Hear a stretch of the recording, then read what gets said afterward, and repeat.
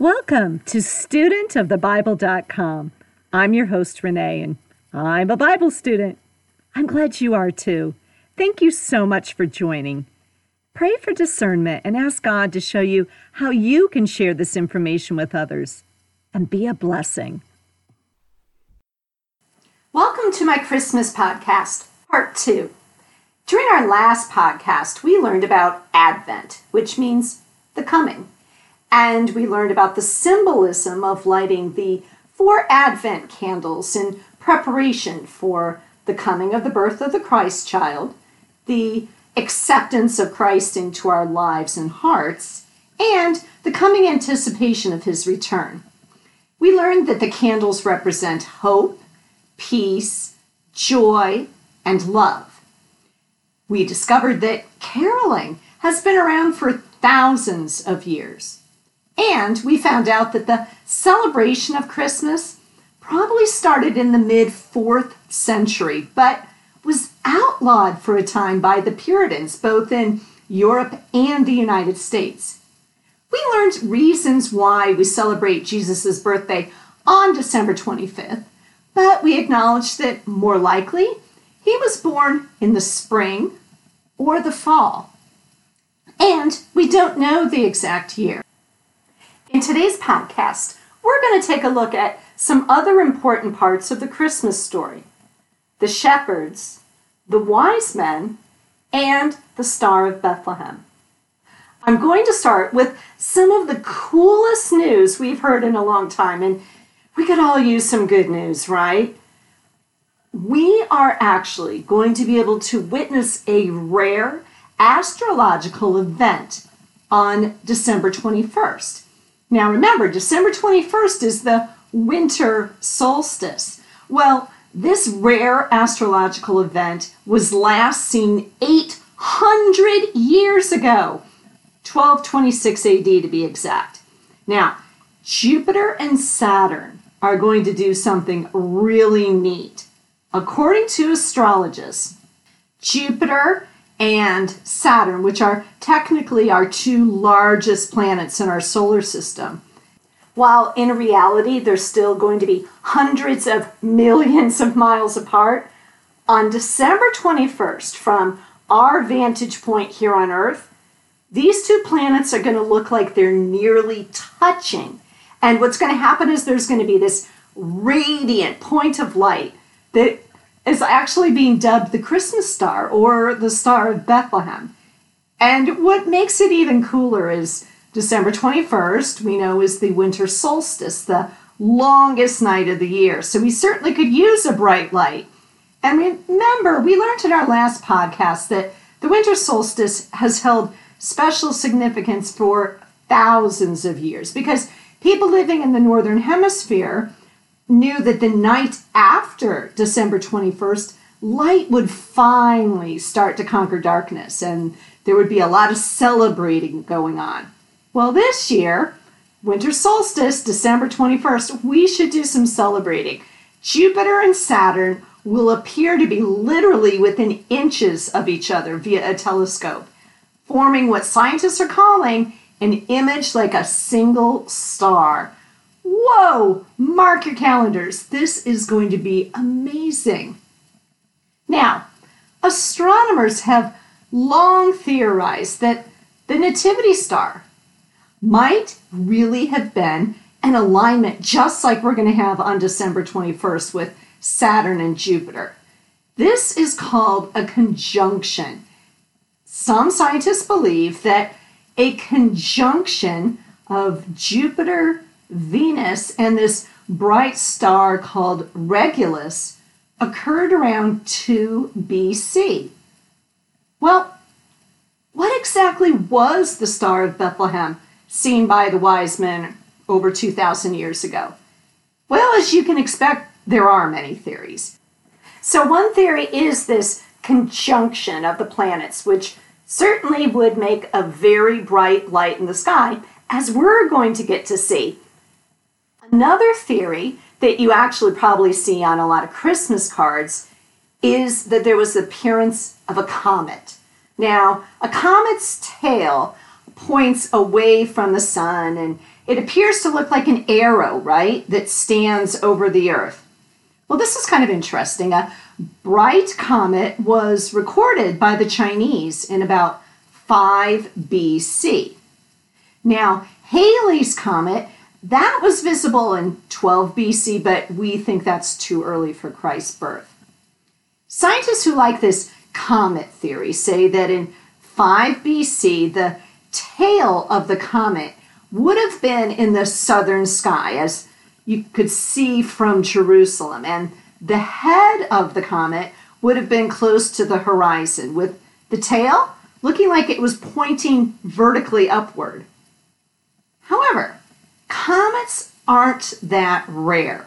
And this is kind of interesting. In ancient times, comets were commonly associated with doom, death, disease, and disaster.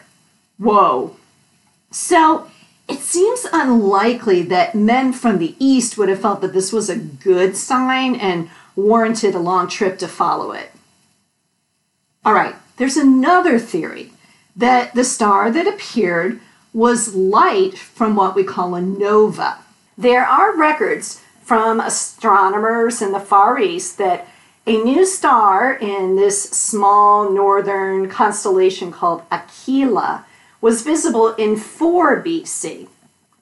Dr. Robert Cockcroft, who is the manager of the planetarium in Ontario, Canada at the university, he has said, quote, "This new star would have been positioned directly over Jerusalem.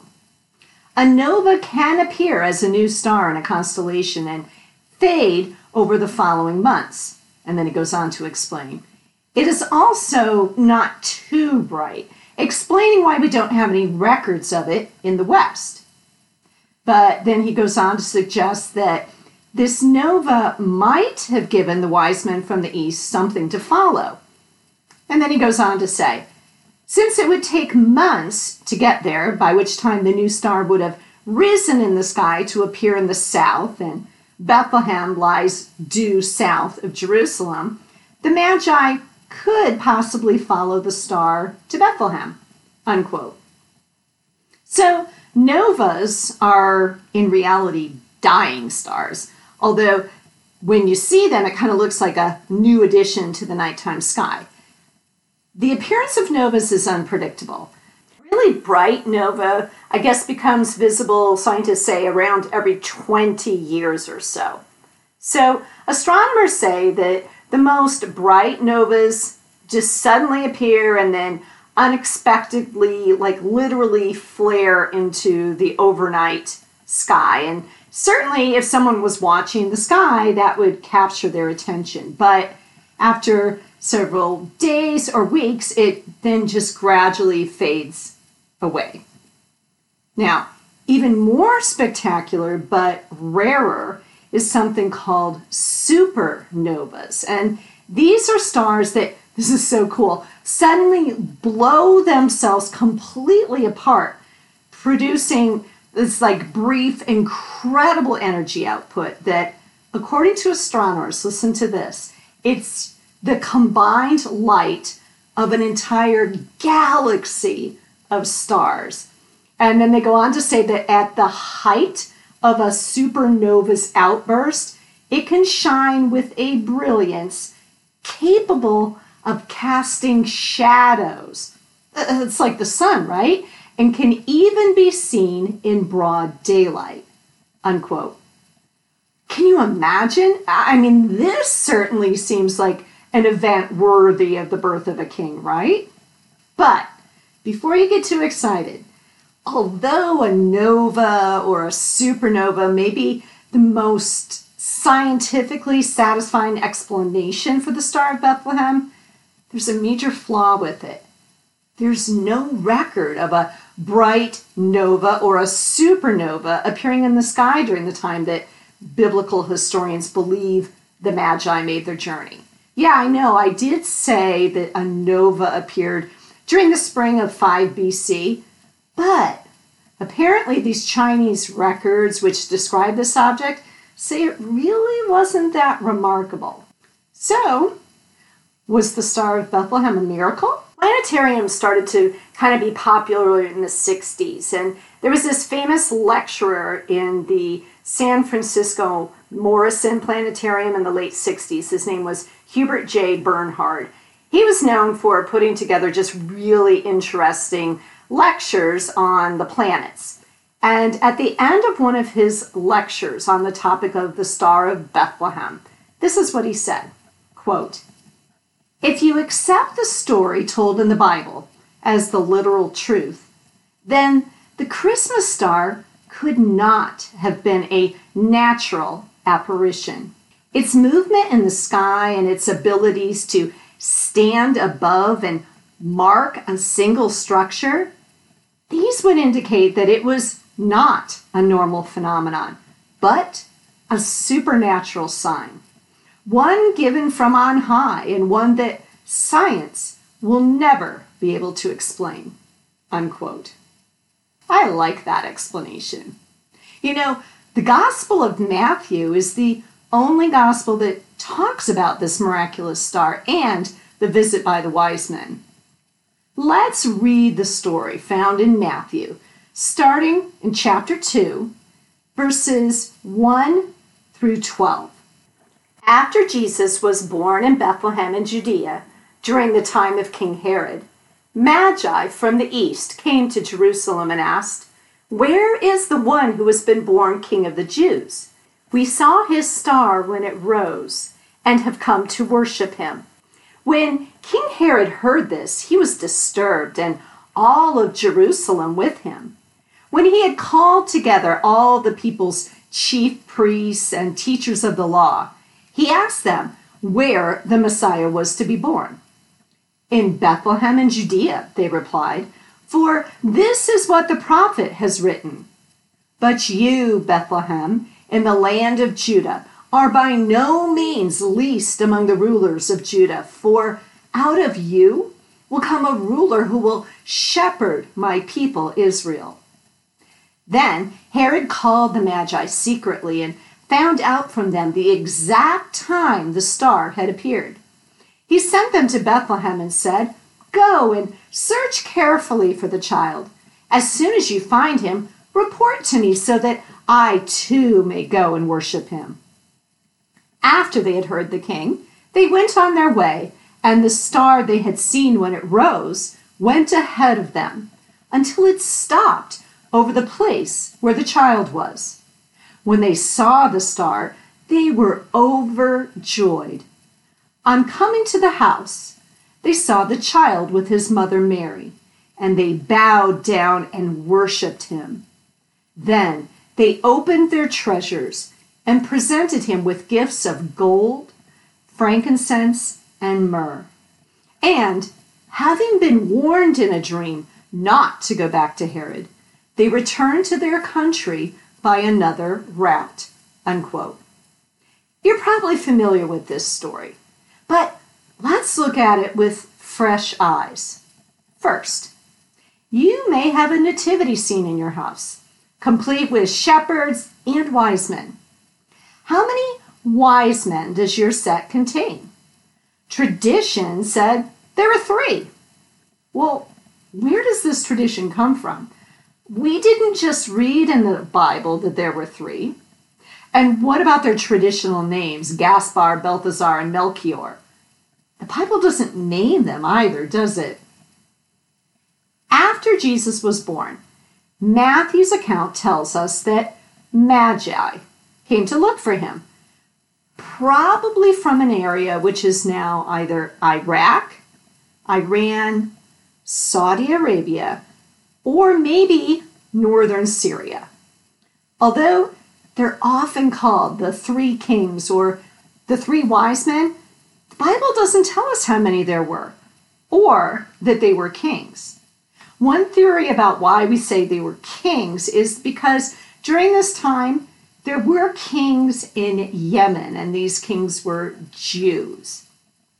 But most likely they weren't kings, but they were definitely intelligent men. The word magi comes from the Greek word magos, and that's where we get that English word magic. Today, we'd call these people astrologers. Back then, astronomy and astrology were all part of the same study of science. Now, these magi would have followed the patterns of the stars really with religious vigor. And most likely they would have been rich and held in high esteem in their own society and also in other societies because of their great intelligence. But honestly, the Bible tells us very little. It says that these magi or astrologers saw an unusual new star in the sky, and they knew that it told of the birth of a special king in Israel. How would these astrologers have known about the prophecies of a special Jewish savior? Well, remember that period of time in Jewish history when the Jews were held captive in Babylon? That was several hundred years before this. It's possible that this story had been handed down to them. And remember, we learned when we studied the story of Esther, there were still many Jews in this area. So, depending on how far these men traveled, it would have taken them possibly months to arrive in Jerusalem. Therefore, it seems most likely that they would have traveled in a group of more than 3 for safety reasons, and most likely because they were intelligent and therefore most likely wealthy, there would have been servants with them as well. So, more than 3 visitors. It seems that tradition of there only being 3 was based on the fact that they brought 3 gifts. What were those gifts? Gold, frankincense, and myrrh. Now, since the beginning of early Christianity, people have tried to understand the significance of these gifts. Well, it appears from a lot of other documentation that these were really valuable items, and it was sort of the standard gift to bring to honor a king or a deity in the ancient world. Gold was, of course, a precious metal. Frankincense was a perfume or an incense, and then myrrh was an anointing oil for a king. All these gifts would have come from a region east of Israel in Arabia. Now, here's what's really interesting. In the Old Testament, in the book of Isaiah, Isaiah chapter 60, verse 6, it tells of nations and kings who will come in the future restoration of Jerusalem and, quote, bring gold and frankincense and shall proclaim the praise of the Lord, unquote. Now, in addition to the honor and the status implied by the value of these gifts of the Magi, some biblical scholars think that these 3 gifts were also chosen for maybe some special spiritual symbolism about Jesus himself. Gold, representing his kingship. Frankincense, a symbol of his priestly role. And then myrrh, maybe a prefiguring of his death and embalming. You're probably familiar with this idea. Well, I think it's ironic that most of what everyone thinks they know about these visitors from the East doesn't come from the New Testament, but from legends and traditions. They weren't kings, most likely, and wise men doesn't quite do them justice. And of course, we're almost certain there were more than 3 of them. And they most certainly weren't present at the manger when Jesus was born. They showed up weeks, months, maybe even 1 to 2 years later. Now, remember your nativity scene? The Magi should not be at the manger scene. Actually, you should probably put them in another room in your house. They were not there when Jesus was born. Did you notice what I read? Quote, on coming to the house, they saw the child, unquote. Jesus is no longer in the manger, and he's no longer a newborn baby. Ah, details. As I said, only Matthew records the visit of the Magi, and it's a brief account, really spare on the detail, and let's be honest, shrouded in mystery. He tells us that they first visited King Herod. Now, this is Herod the Great, who records indicate died around 4 BC. Okay? Matthew tells us that before trekking out to Bethlehem, to the house where the star leads them, they visit the king.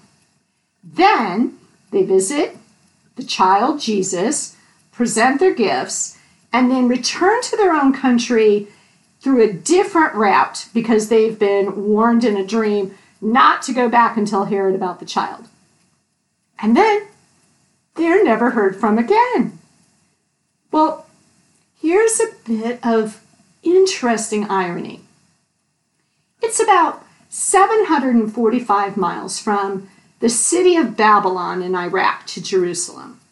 So, if in fact our Magi came from there, that would be well over a month's journey by caravan in biblical times. And it would be even longer if they were from further cities of Persia and Iran. But here's the funny thing. Matthew tells us that this group of pagan astrologers was willing to make that journey so that they could worship the promised king of the Jews, all because they had seen an unusual star in the sky. But literally down the road, it's less than 7 miles from Jerusalem to Bethlehem. King Herod wasn't interested in making that trip to check out the birth of a new king. And also, think about this. Apparently, neither were the Jewish chief priests and scribes. They knew the Old Testament, where Micah's prophecy said the Messiah would be born in Bethlehem. In fact, Matthew tells us that Herod called in the teachers of the law, but they didn't bother to find out what was going on? Meanwhile, Matthew tells us Magi from the east completed their journey and, quote, rejoiced exceedingly with great joy, unquote, as they worshiped the royal messianic child. Wow. Okay, what about the shepherds? They were actually a part of the action that night, so keep them with your manger. This remarkable story is told in the Gospel of Luke. Let's look at chapter 2, verses 8 through 20. And there were shepherds living out in the fields nearby, keeping watch over their flocks at night.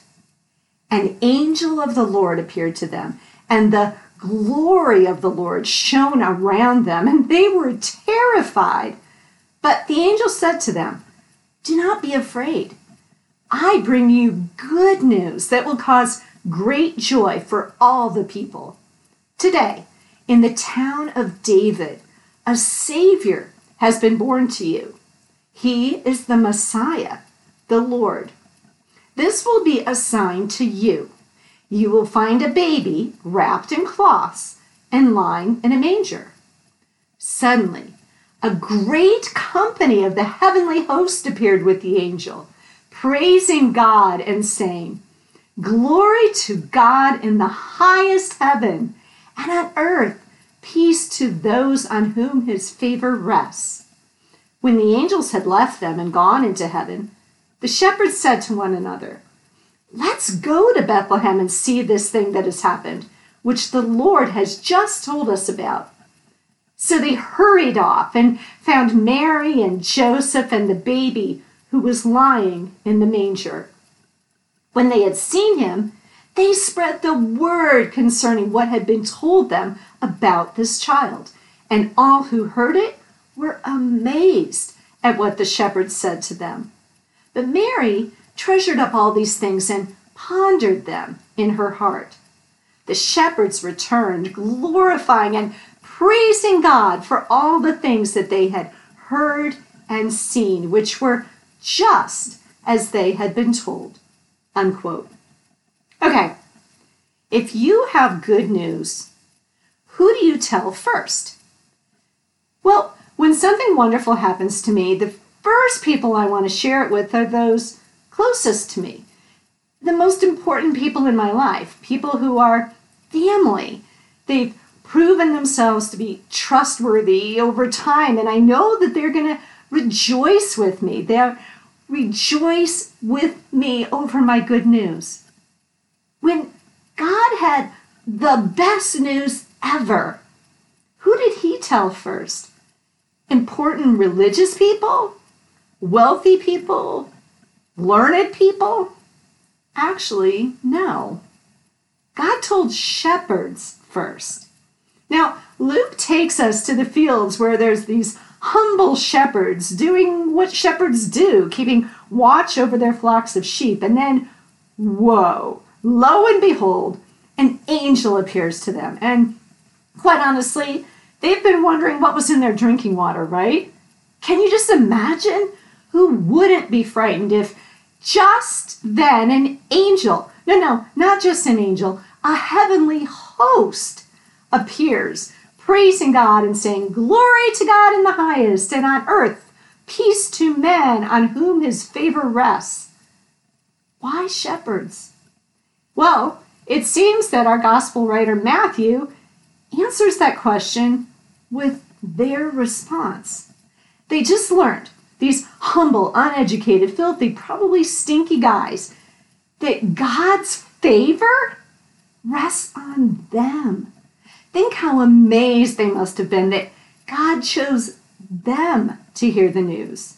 Imagine how unworthy they must have felt, but honored. Isn't it ironic that God chose those shepherds instead of the religious Pharisees? It appears from the gospel writers that many of the Pharisees and the Sanhedrin thought rather highly of themselves and quite honestly loved religion more than they loved a relationship with God. And while they may have thought that they deserved to hear the news first, God chose a really different audience to reveal his amazing news.